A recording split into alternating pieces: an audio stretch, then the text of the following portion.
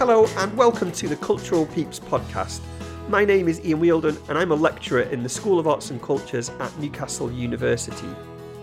This series is part of an ongoing project which explores different career pathways across the museum, gallery, heritage and wider cultural sectors.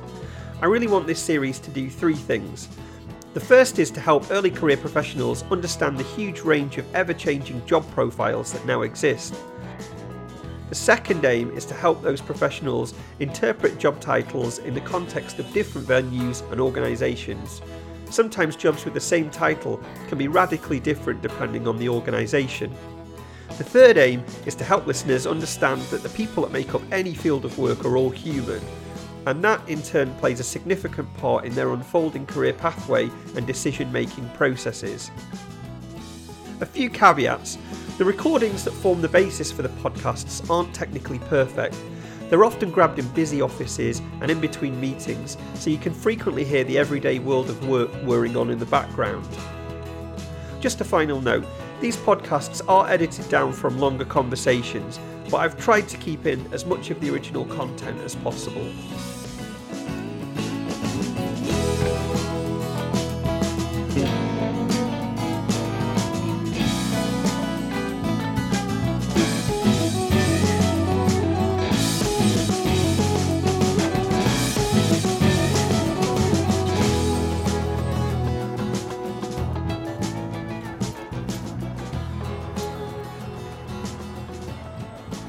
Hello and welcome to episode 18 of the Cultural Peeps podcast. I'm in Cullercoats today, which is where I interviewed today's guest, Sarah Bradbury. Sarah is the local partnership coordinator within the National Trust and is based at Seaton Delaval Hall. Seaton Delaval Hall is currently undergoing a Heritage Lottery Fund supported project to conserve the hall and also undertake woodland management works to improve the health of the landscape and restore lost elements of the 18th century design there. Sarah's role at the hall sees her working with staff, stakeholders and local communities, as well as with a range of local universities. Alongside her work at the hall, Sarah is currently also setting up a community interest company, and they're sometimes referred to as CICs, called the Good Human Project. We start our conversation hearing about Sarah's early interest in art and the impact that the seemingly non-related religious studies had on her thinking at school, and how she then went on to connect those different subjects together in the development of her own professional practice. She then went on to undertake a fine art degree at Loughborough University, specialising in sculpture, and she fondly recalls a real family-like atmosphere, enjoying a strong connection with her cohort, which has had a real lasting impact on her. After university, Sarah then volunteered for 4 months in Ghana, Africa, which she describes as a life-changing experience and something that made her question the relevance of her own practice. Sarah relocated to Newcastle, where after working in a series of non-art related jobs and feeling like she'd gotten a little off track, she consciously recalls reminding herself of what she wanted to do, and that was working with and connecting people in a creative capacity, allowing them to express themselves and explore the potential of art. She then took the proactive step of beginning to design and deliver workshops in a freelance capacity, but that then grew and developed into a role working with the Percy Headley Foundation. Sarah then applied for and got the role of community programmer with the Learning and Engagement team at Baltic Centre for Contemporary Art in Gateshead. In our conversation, Sarah and I talk about the challenges of working in partnership with different audiences and stakeholders, and how tempting it can be to try and oversolve problems that emerge as a project develops. Instead, recognising the need for allowing participants to find their own path, working with them and recognising that the collective group as a whole are on a unique journey together in which everybody plays a part. Sarah extends that thinking to her approach to her own career pathway, describing how she responds to situations and jobs using the phrase following a piece of string, which I think is a really nice way of thinking about how she found her way through the sector, essentially retaining a curiosity for how things fit together and also learning how to respond to things that interest her in a proactive and creative way, whilst all the while not being too fixed on what the actual destination might be. I've put links to as many of the organisation and projects that we cover in the podcast description, so if there's anything that you'd like to look up, then that's a good starting point. Don't forget you can follow the podcast on Twitter, Instagram, SoundCloud and Facebook using the handle @CulturalPeeps. And if you want a bit more information about the Careers Pathway project or any of the conversations or participants, then there is a project blog which is available at culturalpeeps.wordpress.com. That's it from me for now. I hope you enjoy this week's episode and I hope you find it useful.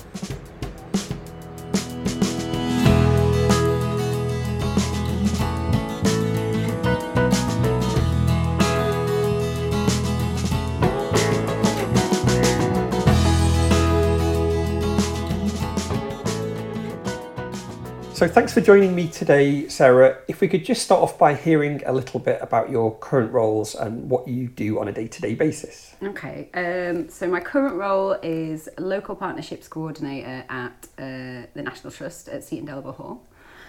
And that involves lots of different things. Essentially, it's about stakeholder management, but stakeholder in its broadest sense. So that could be community, university, visitors that come in, students, HLF, the actual staff on site, so the project team and the property team there, because that's how it works within the trust.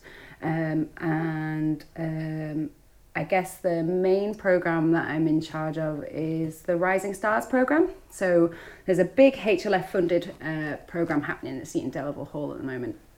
And a big part of that is the capital works, so they're doing all sorts of things like taking a whole roof off and replacing it and a great deal of things, but a big part of that as well is about involving people in that process, so opening out what we're doing, opening out conservation, opening out how we work with people when they come onto the property.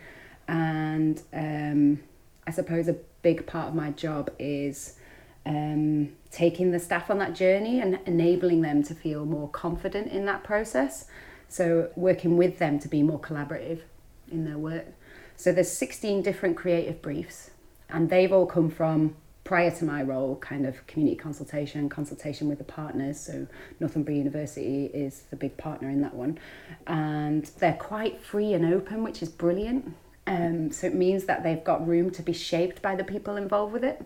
So across the Rising Stars programme, we're working with loads of different departments. It was really good because essentially what we did, and what was really important for the university as well, was to put all the briefs out across the university, which was a difficult thing in itself because it's the first time that the university has tried to communicate with all the different departments. Yeah.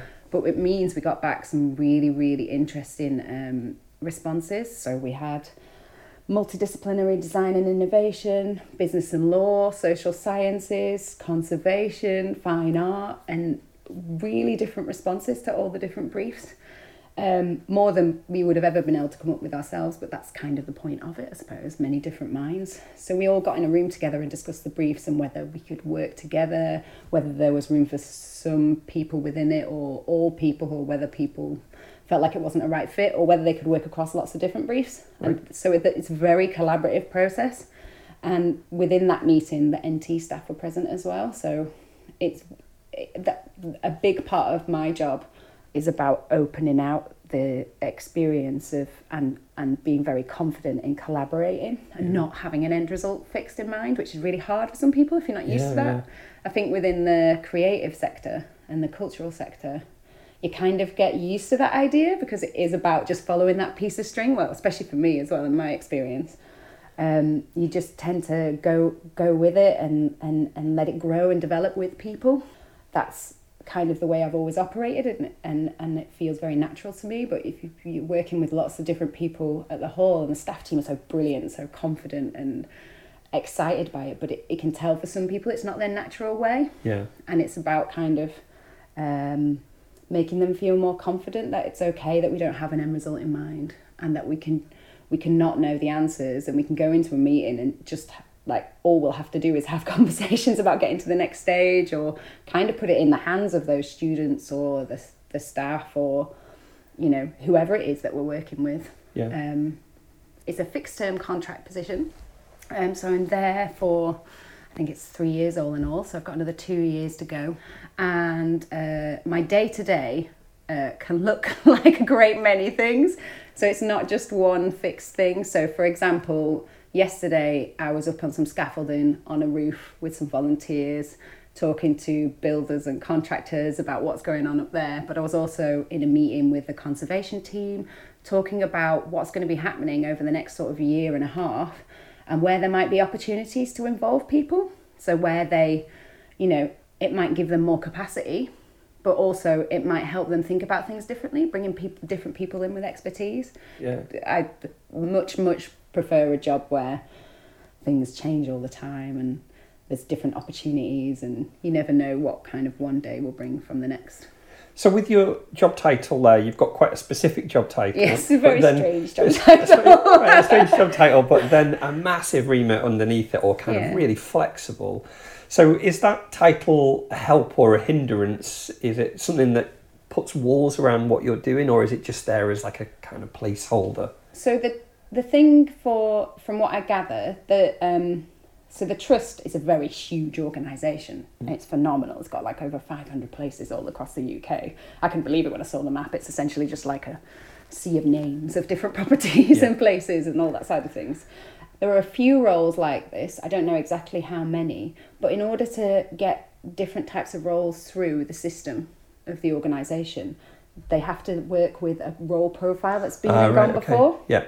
So essentially my profile, I think, was taken from another profile in existence at Gibbside, which was a different job but similar kind of remit in working with really people and collaborative and participation. And I know that the Trust is really looking into participation and developing that and growing that, because there's some amazing work happening across different sites, but actually expanding that across everything is kind of what they're interested in. And developing that. So I think that my job title doesn't necessarily tell you a lot about what we're doing. Although I think partnerships coordinator, partnerships to me is like stakeholders. It's so broad. Yeah. It can mean, university, but it can also mean, June from number 42 who comes in very often. Yeah. So it's so broad. I guess it is about managing relationships. And are you full-time at the Trust? I am full-time at the Trust, yeah. But I like to be busy. I've also, I've just started to set up my own, it's not confirmed as a community interest company yet, but organisation, shall we say, small organisation, because there's only me in it at the moment, called Good Human Project, which I do on the side, just in the evenings and the weekends. It's not too onerous for me because I enjoy it, so I only do it when I've got the time and space, and I just note down like what time I'm spending on it, that side of things for funded bids going forward. But I just find it quite interesting, and that's kind of a new development. It's only been going a very short while, so I'm still kind of formalising things, but essentially it's got two arms. One arm is a bit of a kind of, comes from my love of working with communities and people, essentially, and my innate belief, whether incredulously optimistic or not, it's probably a bit too optimistic, but that people can come together through creative means and make positive changes, or just have a great time, or can develop or increase their confidence or connect with other people, and many other things. There's that arm side of things, but then also, and I think this has taken more shape more recently, a kind of consultancy arm, I guess, informally, where I'm working with kind of bigger organisations to bring my skills from kind of cultural heritage engagement background to completely different sectors, which I find really interesting. Whilst I was working at the Trust, I kind of started to think about setting up this business, and with the community stuff I was thinking, God, I don't want to have to do those annoying equality and diversity forms that are, you spend all your time building trust with a group of people and making a connection and having a real kind of, human to human approach with groups of people. And then you go, oh, could you just fill this out? Yeah. And often it's like, which box do you fit in? They're not, it's just really jarring. And everybody that I've spoken to who works in the kind of engagement field has said the same thing, you know. But there doesn't seem to, I couldn't see anything around to kind of help with that. So I was sitting on a train, I just started to kind of have a think about it, and I was like, oh, I'll have a bit of a think about this. And then I ended up coming up with a kind of equality and diversity form that was a bit more intersectional and was a bit more about people telling us who they are rather than the other way around. So I'm all about kind of giving people autonomy and instead of us telling them, it should be them telling us. Yeah. So instead of them fitting themselves into some predetermined categories that you're asking them to define themselves on their own terms, or more on their own terms. But we still get the information that we need. Yeah. And essentially that principle goes for the way that the consultancy arm of Good Human Project works, I suppose, because it's about working with organisations to make them more porous so that the people that they serve or work with or communicate with or want to help become a part of their process and become a part of what they do. Yeah. So it's not so siloed. Yeah. And I think that that's possibly like a good way to go. So you've got quite a varied job role there. Yes. So is this something that you thought you'd be doing when you were at school? No. Did you have a career in mind, an early... Well, actually, I've always loved like drawing and that side of things and being creative, and I was okay at a few things. So I would never struggle too much with stuff. Science, I struggled a little bit, but I think that was just, you know, no detriment to my teacher, but I think it was just how it was taught, because it's quite specific the way we teach science in the curriculum. And maths I always struggled with a little bit, but I managed to get through that. I remember being really into creativity, but I didn't, you know, that atypical view of like, oh, well, I should be an artist then, because that's what immediately your mind goes to, because you have no idea about the millions of other roles that are available in that area. So I remember having a careers interview, high school I think it was, and sitting down in the room with somebody way back when, and they're going, what would you like to do? And you know, and you answered all these weird questions, and it came out with things like, oh, well, you're quite a caring person, why don't you be a nurse? And I was like, well, I could do, but... And then I said, I want to be an artist. And I remember them specifically dissuading me from doing that in the careers interview and saying, oh, well, there's not much money in that, and maybe you could do that on the side and, you know, do drawing, but maybe you should do X, Y, Z. You know, or maybe you should try, nursing or go into this, that and the other. And I just thought...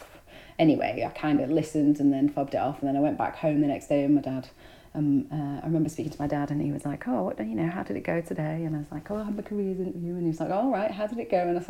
And I told him, and he was like, both my parents actually, it was brilliant. Some of the best advice I ever got. They were like, don't listen to any of that. They were like, you do what you want to do. He said, if you work hard enough and you love it, he said, it doesn't matter how much money it makes. He said, just go for it and like really, you know, just try.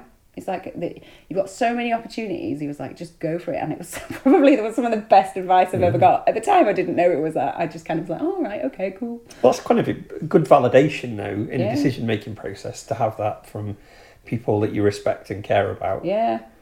What subjects did you take? At high school or college or... Well, high school. Let's do that first. Yeah, high school. I didn't choose history. Right. So now I work in heritage, which is always amusing. But I think also benefits, because I get excited about specific things, and then I can go, oh, that would be really good for people who don't normally, you know, engage in that way. So yeah, I did the maths and science stuff that you have to do, and then I did art. And I also did religious studies with philosophy and ethics. Right. And my teacher for that was absolutely phenomenal.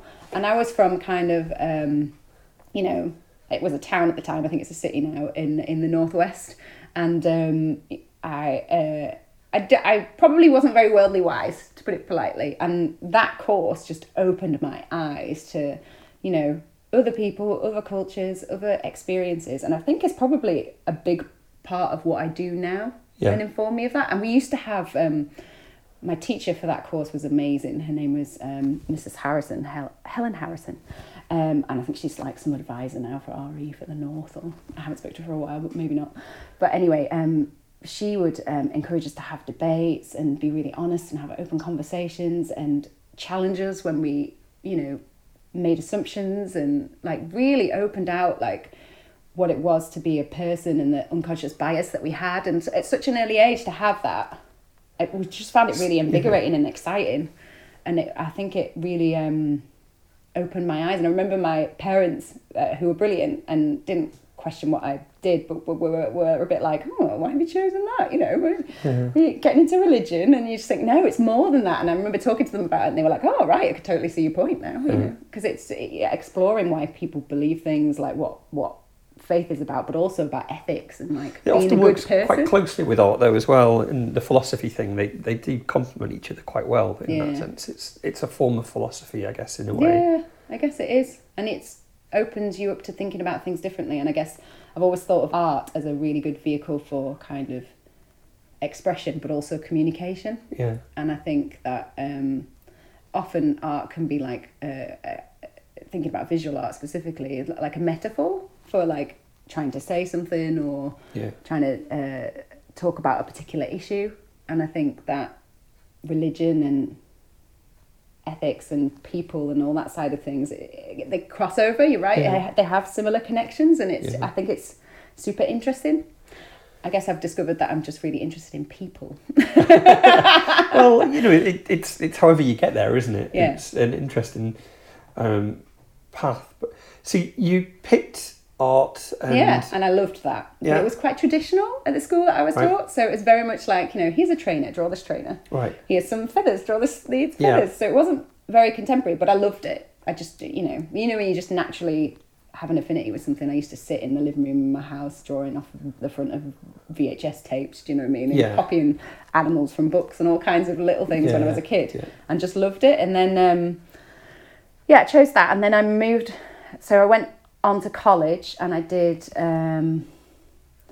A-levels, philosophy, religion and ethics, fine art, English literature, and general studies, which essentially was like 2 lessons a year something, to do general studies. And actually had loads of crossover with the philosophy, religion and ethics stuff. But I found that college quite tricky, because you're doing 3 subjects in a really in-depth way. Yeah. And you can't give yourself over to one thing. Yeah. And I remember finding it quite hard to do that. I think everybody says the same thing. I think it's either A-levels or the postgraduate programs that are kind of really condensed to the 2 most difficult things to study, because there's being asked to switch gear so quickly between one thing, and then there's so many assignments, and every few weeks you haven't hand something in. It is. It was really tricky, but also I loved college as well though. I liked the more kind of informal format and free periods, and you call your teacher by the first name and all that sort of stuff, and you just feel like at that point you've got a bit more freedom, and it's more about what you would like and what you're interested in, which is quite exciting. So were you still on a pathway to becoming an artist at that point in your head, or? I don't think I knew, to be honest. I knew that I loved creative stuff. I knew that was exciting, but I also really loved exploring and discussing things around life and ethics and philosophy. So that kind of was a big part of my process as well. Right. And I guess I wasn't sure. I knew I wanted to do one of those 2 things, but I don't think I don't know if I still had an artist in my head. It was probably there as I had very little knowledge about what was available from a cultural point of view, and all the different things that you could do. So I didn't really know where I wanted to go with it. I wasn't sure. But I did my A-levels. I didn't do amazingly well. I did okay, but I did fail one miserably. I think one just had to drop because I found it really difficult. Right. So what was the victim? English literature. Right. But I do really love reading, but I think the analysis side of stuff, I was less interested in writing about that. It wasn't my natural way. So that dropped. But yeah, beyond that, I remember having a few thoughts about, what do I want to do, and thinking about philosophy, and then thinking about fine art. And I remember having a conversation with my parents as well, again, and being like, oh, I'm not sure. And then saying, well, you can always have those kinds of conversations, so you can always explore that sort of stuff. And what will that, lead to in the end? He said, whereas with your art, you've always loved that, and you can develop the skills within that as well. And to be honest, I was probably more leaning that way anyway. So I just kind of plumped for art. It wasn't a second choice by any means. I think I was more heading that way, but I was just being swayed a little bit because I did really love the conversations and the discussions and the thinking about different things. But then I realised also it really irritated me because there was never any answers to anything. I was going to say, it sounds like you were enjoying the same thing that you talked about right at the beginning, which was about following that bit of string. Yeah. But, quite often that doesn't have an answer. Yeah, I love working in an open way where you don't quite know the answer. I've kind of come to that. I know that's just contradicting what I just said, but I've kind of come to that conclusion. I suppose I was younger, so lots of things frustrated me. I love not knowing where I'm going with things. I think there's so much more, and then you learn so much more as well because you never quite know where things are. Yeah. I think if you've just got the confidence and persistence, you'll always get there. Right. You'll always get there at some point. If everybody's got the buy-in and everybody wants to do, everybody's got the same aim, then you're going to get there at some point. But you're probably just going to make a lot of mistakes, or not mistakes, but a lot of failures along the way. And I quite like that because it makes for a more interesting experience, and you learn loads from that. Yeah. And you meet lots of people, and it's just a more interesting way of being, I think. So did you went to university then? Yes, I went to university. And did fine art? Yes, I did, yes. Whereabouts did you do that? I did it at Loughborough University. Right. Which was a massive sports university. Yeah, I was going to say. Which was not my interest at all, but the art section of the university was amazing. I did a sculpture specialism, which ended up I think they dropped the specialisms the year after, but we had an amazing amount of studio space. It was huge. I think there was about... I don't know, 9 of us. Maybe I'm underestimating, but there wasn't a lot. And in this huge space, and we had a really exciting cohort, to be honest. Even the tutors in our final year all said they'd never experienced anything like it because we'd all kind of stay there the whole day. That kind of studio practice where everybody's just loving it. Yeah. But we were all, it sounds really cheesy, but we were all like a kind of supportive, creative family because everybody was loving it. There wasn't like people who were there and then just didn't really want to be there. Do you know what I mean? Everybody was like loving it and supporting each other, and tutorials were amazing, group tutorials, because you just have like loads of really interesting conversations and challenging things, and there was lots of different people there from like all different kind of backgrounds. And to be honest, I would say university is an amazing thing for that alone. It opened my eyes to the world, essentially. There was, it was an amazing experience, not only from a point of view of my creative practice and just, having the time to indulge that to that level on your work and on other people's work and existing in that kind of bubble, I suppose. Yeah. But also to meet people from all different backgrounds, from all over the world. And you're having really interesting conversations with totally different life experiences to my own, and it just kind of expanded my view exponentially, and I loved it. Some of the friends that I made at university, I'm still friends with now, and they've went on some amazing journeys with me. Do you know what I mean? I learned so much about myself and about and what was out there and how little I knew. Yeah, and that was really exciting. So post university. Not only was I completely broke, as most people are after university, I didn't have a job to go to straight after, and I had to move back home, and it was that weird slump that everybody gets that I don't think many people talk about, where post-university... Wilderness year. You feel totally lost, and you're not quite sure what's going on, and you feel like there's so much promise, especially after your degree show and all this time, and you're finding your practice and you're understanding your work and other people's work, and you've got this huge community of artists around you, and you've been involved in it for 3 years, and then suddenly all of that drops.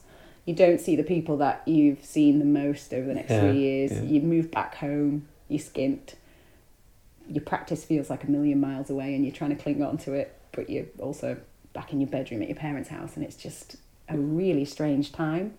So I went on to work in a bar for a bit and then save some money and then my friend at university had set up, one of my best friends, she'd set up a charity out in West Africa. She'd gone over there and met this woman who'd been over there and married a guy over there and stayed there, who'd just gone out, and in Ghana in West Africa, and she was like, oh, we're trying to set it up so that people can come along. You know, they were just supporting the community there and doing all sorts of lovely stuff. And she was like, you could be our first, you could be our first volunteer. And I was like, amazing. Never been abroad, like never done, apart from once when I was a kid. Right. I was, I would like, hadn't even got a passport, and I just thought, wow, this would be exciting. I've not done anything like this. And because of the experience of university and opening it out so much, I just thought, I'm just going to do it. So I saved loads and loads of money, didn't save enough, got a loan, paid off that overdraft with that loan. Don't know how good that was. Probably oversharing here. Creative accountancy. And then, went over there for 4 months, which was like super exciting, completely different. But so how far after university was that? That was probably about a year. It took me about a year. And I was working in a bar, like full time. And during that period, were you kind of thinking to yourself, I want to continue my practice, or was that dropping away in that year after? I did want to keep doing stuff. I remember being like really pushed for time and like really struggling with how it fitted into my life now. It felt like a million miles away, which I think is why it's a really hard year. Yeah. Because you feel a bit lost and a bit like you love doing something, but you can't do any of the things that you used to do. Well, you probably can, but you feel like you can't. Yeah, the luxury of having a studio and people there and to access discuss to things. people. And you're like, is it even...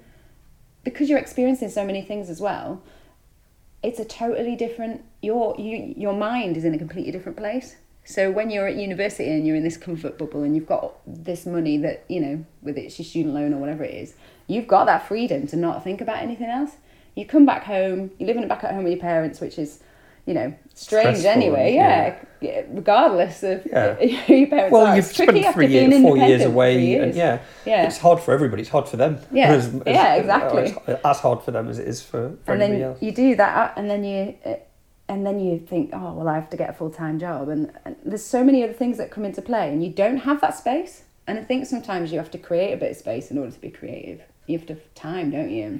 To reflect and people to talk to about it as well. You're used to having that on tap, and actually, you don't have that so much, or it's harder to have that. And all the people that you used to have that with are going through similar things. So it's comforting in a sense to talk to them about that, but also they're not doing it or they're struggling with it as well, and it's just a really confusing time. So what I decided to do was just abscond the country and go out there for a while, which was a really humbling experience, and actually had a massive impact on who I was for probably forever, but for a very long time after, immediately as well. Right.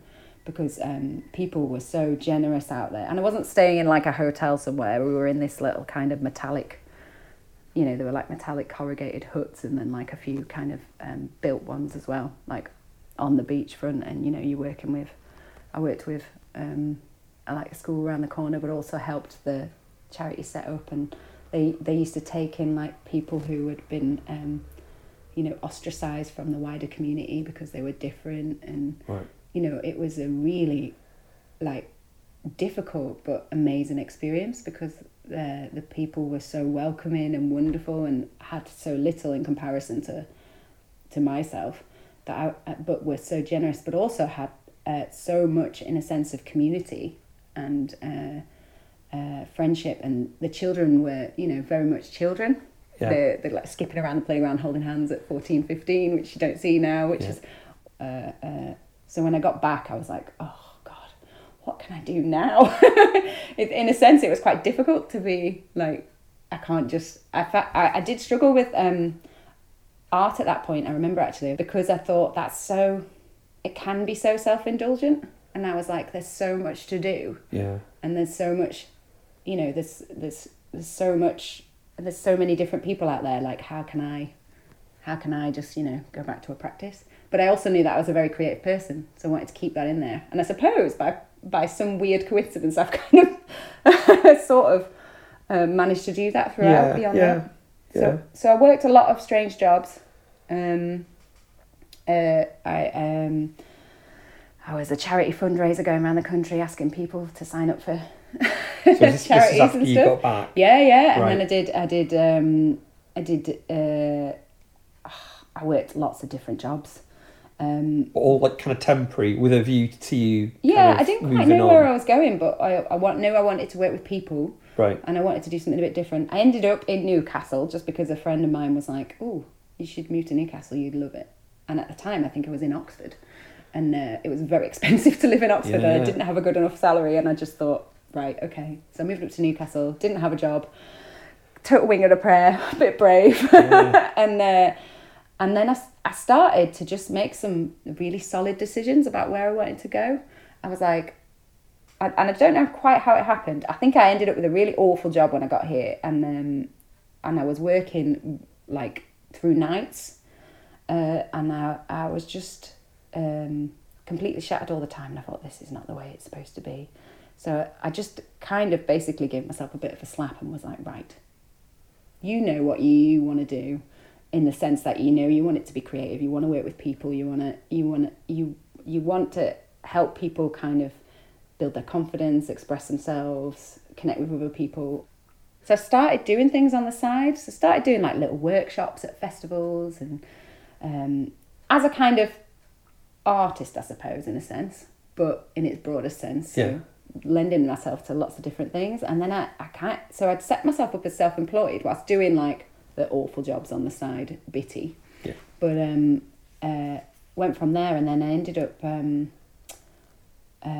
working with some people on the autistic spectrum, and working on a very kind of one-to-one basis with them in a creative way. And I saw that there was a real way in for people to communicate and to feel a part of the world. And but how did you come across that? Well, I'd set myself up as self-employed, and I saw a kind of and I'd been doing bits, and I saw this job advert for I think it was like creative support.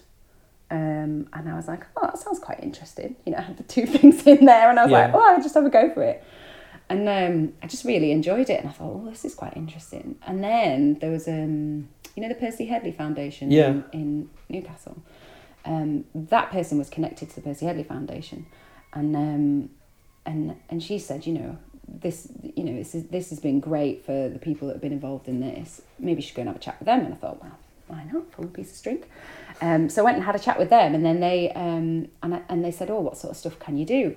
And they were talking to me about people with multiple complex learning difficulties. So, people who maybe potentially are non-verbal, can't control their movements, existing, a lot of them were in wheelchairs and power chairs and minimum movements. And they were like, what can you do? And then I thought, okay, I'll have a bit of a think. So I went back home and I was like, what can I do? So I devised like a suite of kind of workshops, I suppose, that would work with that to their advantage. Because I always thought the problem was that, people would try and get people to do X, Y, Z. But then I looked, so I just thought, I met all these people, they took me around, and I met these people, and they were amazing people. And I just thought, well, what can they do? And then how can we make that creative? Yeah. And it just built up from there. And then I had a contract with them, and that meant I had a regular income, which meant that I was also making connections with other organisations, and that was brilliant. And the work just started to grow from there, and I was like, this is great. And I started to develop a kind of ethos in my approach. Yeah. So I suppose I didn't have a structure, but I had like a kind of principles for developing these kind of sessions and workshops. And then they asked me to develop an artist studio for them. So I was working with members of the foundation that would come in. So I had regular people that I would work with in an artist studio. And then they were like, we want to set one up where people can buy in. And I was like, okay. So they said, we'd like you to do it. And I was like, brilliant.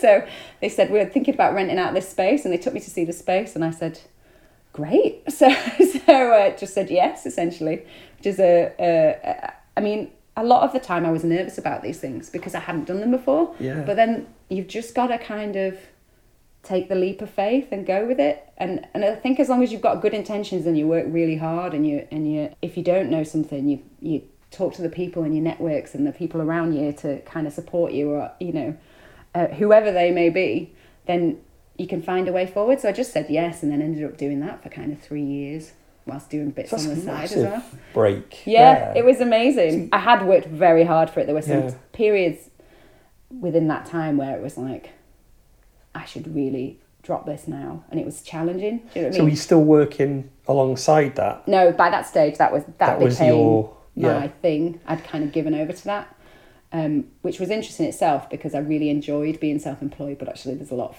difficulty with that as well. So it came at a really good time because I was like, oh, this is a really interesting and exciting opportunity to get stuck into this. So yeah. Did you have a frame of reference for going self-employed at that time, or you just kind of punt on it and think I'll figure this out as I go? At the time, there was some really good support out there. I remember, I think I phoned Citizens Advice or something, and they were like, "Oh, there's this free course you can go on where they help you with how you set it up and sorting out your own budgets and stuff."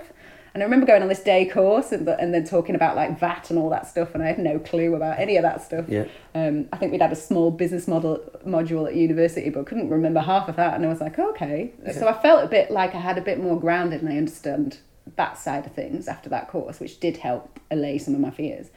But essentially, I was just putting myself out there and seeing where it went, and having interesting conversations, and making sure I went to lots of different places and events, and just throw my hat in the ring, because what's the worst that can happen? You have to be quite resilient, I think, is one of the things that I'd learned at that point. You can't just, every knock that comes, you can't let it get you. You've got to be like, okay, that's a bit, but let's move on. Yeah. There'll be something else happening, just try it. Also, I saw that there was gaps, there was a gap, particularly working with people with multiple profound learning disabilities. I saw in that region, I'm not saying that's there's not amazing things happening in that field, especially now, there probably is. But within my particular small area of looking, there was a gap, and the Percy Headley Foundation needed it, and they wanted it, and I thought, I can do this. I can look at what, I can get to know a person and find out what makes them tick and what they love and what they're not so keen on, and what they can do, and turn that into a positive, especially people with NPLD. So often you find that they're so restricted and told what they can't do within society. I think creativity and the arts, and not just people with complex needs, but all people, has a real way and opportunity to open that out so much more. And it's more about what you can do, because it isn't fixed. Yeah. So you can shape it to a person's needs, which is, I suppose, the essence of why I was doing it, I suppose. But yeah, it was a brilliant opportunity, and I loved it, and I worked so hard. I suppose that one of the things, I work really hard. I like to have a good drive, I think. But that's only because I love what I do. I suppose if I didn't love it, I wouldn't. Yeah, I was going to say, so does that leak then into different areas? Does it become all-consuming? That if you're really, when you're really passionate about something, it's there all the time. It can do. I can be quite, I suppose, because I am so passionate about it, I can push a bit too much in a direction, I suppose. Push yourself too much, or a project, or sometimes a project, sometimes myself. I can also oversolve and sometimes not let other people in the room do that as well. Oh, right, okay. And I'm quite conscious of that now, and I really try to take a step back from that. Yeah. And a lot of that learning has come from my current line manager, who was actually my old line manager for a job as well. I'm following around. Emma Thomas, who I suppose has been a bit of an informal mentor to me in that sense, because I find her, she's so wise in working with people, and so thoughtful, but also very creative. And I think I've learned a lot from her in how I develop professionally, and working on the things that I'm, not so strong as, and being more reflective about my practice professionally, which I think has been really important. And in changing roles and changing sectors, even more so. Yeah. So after the Percy Headley Foundation, I got a job at Baltic as a producer for Communities, or community programmer as it was then. It's kind of changed its names. And I remember the day that I got that job. I think it was probably one of the best days ever. I wrote the application. It took me kind of, when you see something, you're like, God, I would love that job. Yeah. And I spent about 3 days on the application, because those sorts of things don't come naturally to me anyway, so I have to work really hard on them. Yeah. I put it in, and then I was moving house at the time, and the letter for my interview arrived whilst I was living in another house but still had boxes in the other house, and it came to my old house, and it was literally 3 days later, and I was like, and you had to do a presentation around an event and what you would, and all this sort of stuff, and I was like, no. So I spent 3 days working so hard. My interview was at 9 a.m. in the morning. I'd had about 4 hours sleep. I'd made all these booklets and leaflets. Oh, if you're ever going to an interview in the creative sector, take stuff with you. It sounds dead simple, but take stuff with you. Visuals, it's great. And also it's great for you, because if you get a blank spot or it gives you some keys to work with. Yeah, you can just work with stuff. And people love to see what you do. And if you can't talk about it, or if you're struggling with it for whatever reason, people can get it from what you're showing them. Did you come to a natural end of that previous project and that led you to apply for Baltic, or did you just see the Baltic job and think, that's what I want to do? I think it was possibly both. I'd been there for a little while. It was great, and it was successful. So the first year it had broken even, which was like really good for first year of business. So I was managing the kind of business of it as well, because it was people booking in. So with the kind of the studio, and I thought, oh, this is good, it's gone well, but it almost wasn't enough. I'd kind of done it then, right. and it wasn't pushing me. I was working in the same way with people, and the relationships were amazing, and I met some absolutely phenomenal people who had been given very different beginnings in life to mine, and were phenomenal, like amazing humans who were super optimistic, and some of the best people I met there. And but I was ready for a new challenge professionally, right. And I guess I do get a little bit, not bored, but I love to try new things and learn new things and push myself, and also just like making my life slightly difficult for myself. So I saw this job at Baltic, and I'd always loved Baltic. I remember when I first moved to Newcastle, I think it was about, God, I'm terrible with times, about 5 years previous, and I said, one day I'm going to work there. It sounds really cheesy, but I did say that. No, it's interesting that you had that kind of thought. And then the job came up, and I was like, wow, it's engaging people creatively, working with lots of different partners, meeting lots of new people, working in Gateshead, and I was like, this sounds amazing. And I thought, oh, I can do all that. I can work with different people. I was, there was some stuff that I couldn't do, but I thought, well, you don't develop if you don't do stuff you can't do, but do the same thing all the time. So I threw my hat in the ring, and then had the interview. It was like 9 o'clock in the morning. I had about 4 hours sleep or something ridiculous, because I've been prepping all the materials. I don't suggest that for anybody going forward, but I did do it. And then I got a phone call that evening from Emma, and she rang me up, and she was like, oh, we thought your interview was really good. And I didn't answer it at first, because I thought, oh God, this is going to be no. And I was a bit like, oh. And I thought it'd gone terribly, because I was slightly sleep deprived, so talked a lot. I was scattering about all over the place. Right. And then she phoned me, and she was like, oh, we'd like to offer you the job. And I just went, really? Surprised. She went, yeah, we thought it was a really good interview. We'd like to offer you the job. And I said, I thought it went terribly. It's like the worst response to, do you want a job with us? And she was like, no, it was really good. And I was like, oh, this is amazing. And then I said, I really won't let you down, I promise. was a terrible way to accept a job. But yeah, and then I worked there for the next 4 years, which was amazing. You know, the first year, I remember the first 6 months I was absolutely terrified because it was this huge institution that I'd looked up to quite a lot, and I couldn't believe where I was, and I'd not had any education in gallery education. I'd not done any MA courses. It was the first gallery I'd ever worked in. I was just like, this is nuts. And I remember on my third day phoning my dad and going, I've got this budget and I have no idea how to spend it, and I have no idea what to do with this. And he was like, it's really easy, it's the same as in your other place, it's just loads bigger. He said, it's the same principles, you'll be okay. And he was just like, just give it a shot. And he said to me, when I first started, my dad changed sectors as well, and he was like, because he went from leisure to Canal and River Trust, and he said to me, I just thought, what have I done here? I don't know what I'm doing. But he said, you always get that. He said, just stick it out. Yeah. And he said, if you stick it out, after the first few months, it'll start to feel good. And he said, if in 6 months it doesn't, then you've not lost anything, you can go elsewhere. Yeah. But he said, after 6 months, it should start to feel like you know what you're doing. And I was like, okay, all right, Dad, I'll trust you. And then, it was just brilliant. It was some of the professionally it was amazing. I grew so much. I learned so much from Emma. She was phenomenal. And the team, the wider team, the whole organisation, how it works.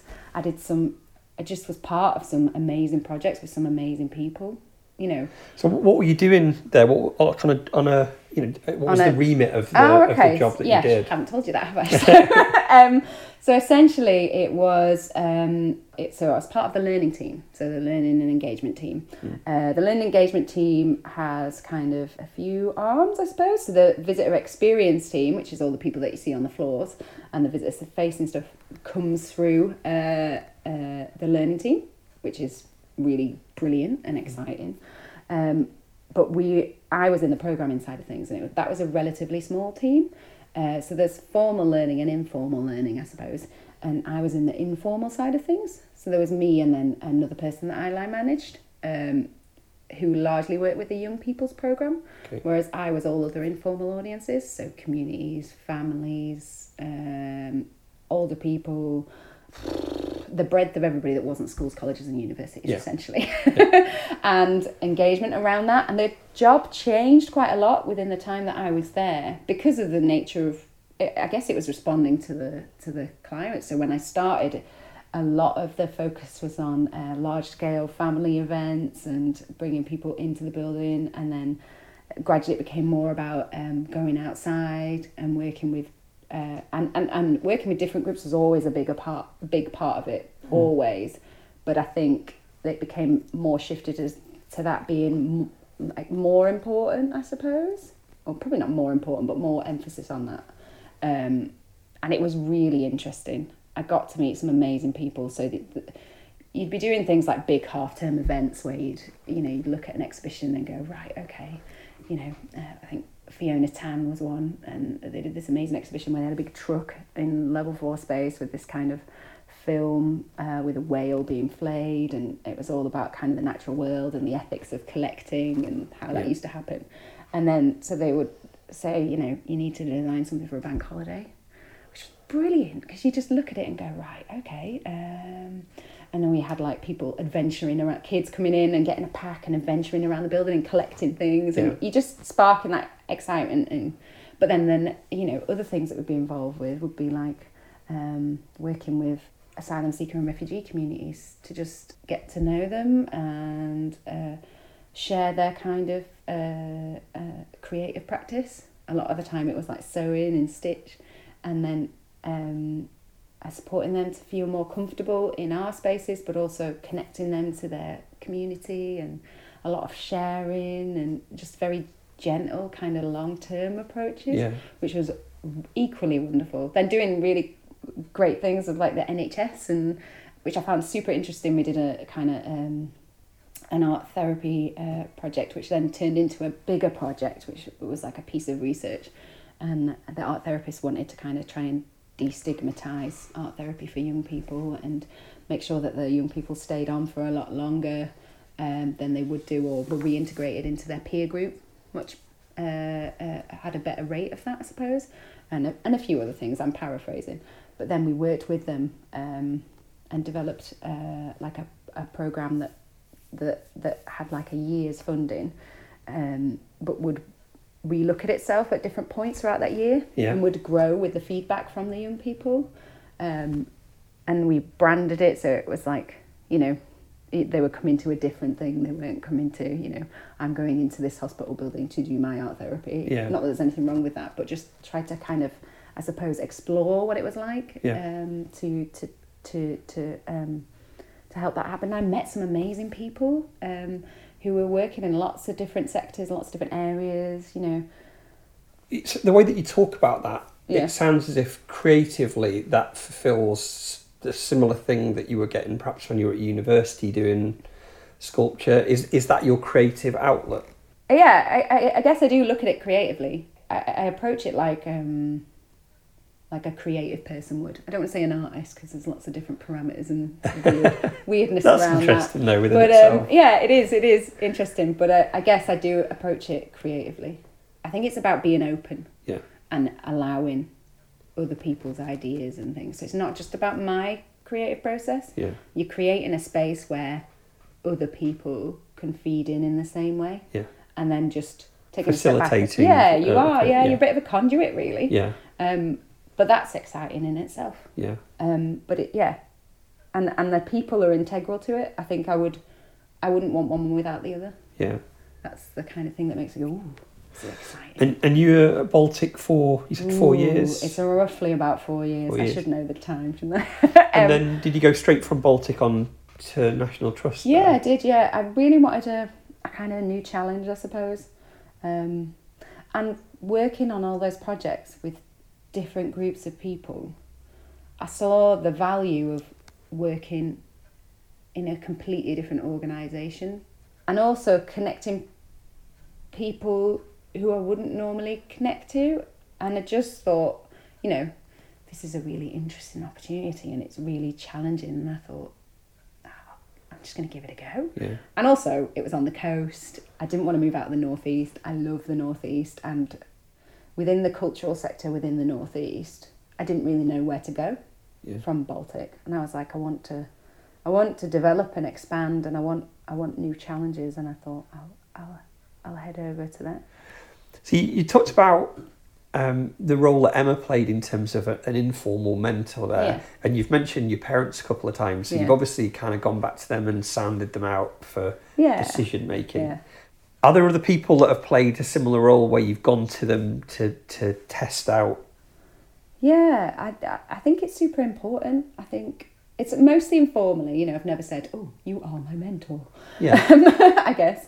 But all through my kind of professional practice and just my life, there's key people that you trust, who you can sound stuff out to, who particularly people who have different experience to yours, you know, come from completely different points of view, but also I just think it's super valuable.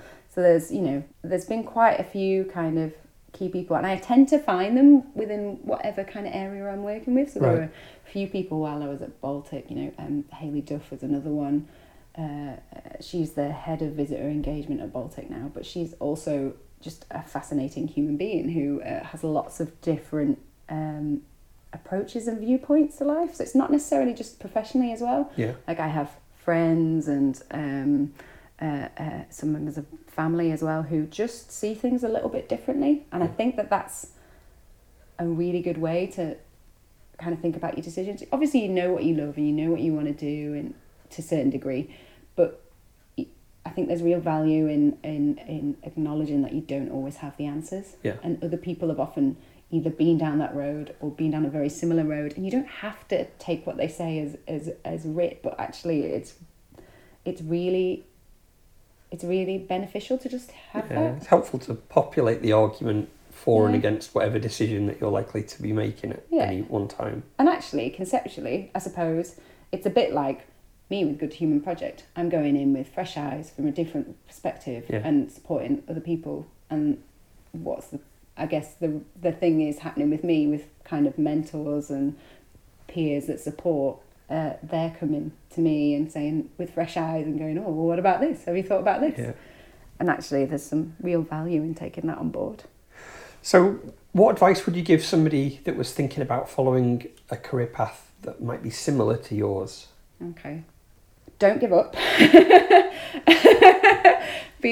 Just have a bit of a belief in what you want to do. And if you're not sure, that's also fine. Talk to people, meet lots of new people, make connections, continue those on and just follow the piece of string. I think a lot of the time we're told that we need to know X, Y, Z, or you need to know that you're going to do this and that's what you need to do and follow that path. Whereas actually, I find it so much more rewarding, interesting as a learning experience personally, but also beyond that to just follow what you love. You don't have to have a particular profession. You can just enjoy doing different things and continue to do them. And if there isn't a role for that, make one. Make your own. Be innovative. Particularly if you're into creativity. If that's what you do and that's part of you, just find the niche. Make it. Don't feel like you have to fit in the boxes that are already in place, because sometimes, although that is tricky, it does make for a more interesting experience. And you feel like you're pushing things forward and you're meeting lots of different people. And don't give up at those points where you feel like, I can't do this anymore, or I need to, a lot of people who I've met when they talk about their careers, and this is why I think this podcast is really good, talk about I've done this and I just work in this sector and I've done lots of these different things. You do a lot of jobs that are not related to what you want to do, and you have to try and make your money, but that's okay. And also that adds into what you're learning about and your experiences, and that's fine. And you've got your whole life to like develop and learn, and you can change whenever you want to. You don't have to stay on one thing. So just follow the piece of string, follow what you love doing, and explore it and meet new people that work within that and that don't work within it. Stay in contact with those people and continue the conversations and be open to trying new things. I suppose just question things, like don't take anything for granted. The importance of being part of a really good team is another thing. Like having a really good group of people around you who feel comfortable with each other and trust and are willing to take risks and to be part of a process, because you can't do it on your own. And teamwork and working with people is such a good skill to have and so transferable. Really invest in that, because I think often people take it for granted. Even if you're a good people person, really invest in learning how to work with people, because so many people are so different. So thank you very much for your time today. I really appreciate you making space in your diary to talk to me.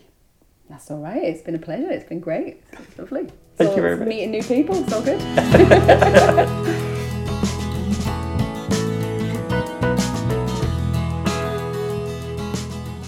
Thanks for listening to the podcast.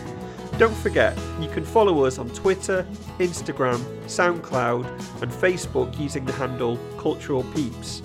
And if you want a bit more information about the Careers Pathway project or about any of the conversations or participants, then there's a project blog which is available at culturalpeeps.wordpress.com.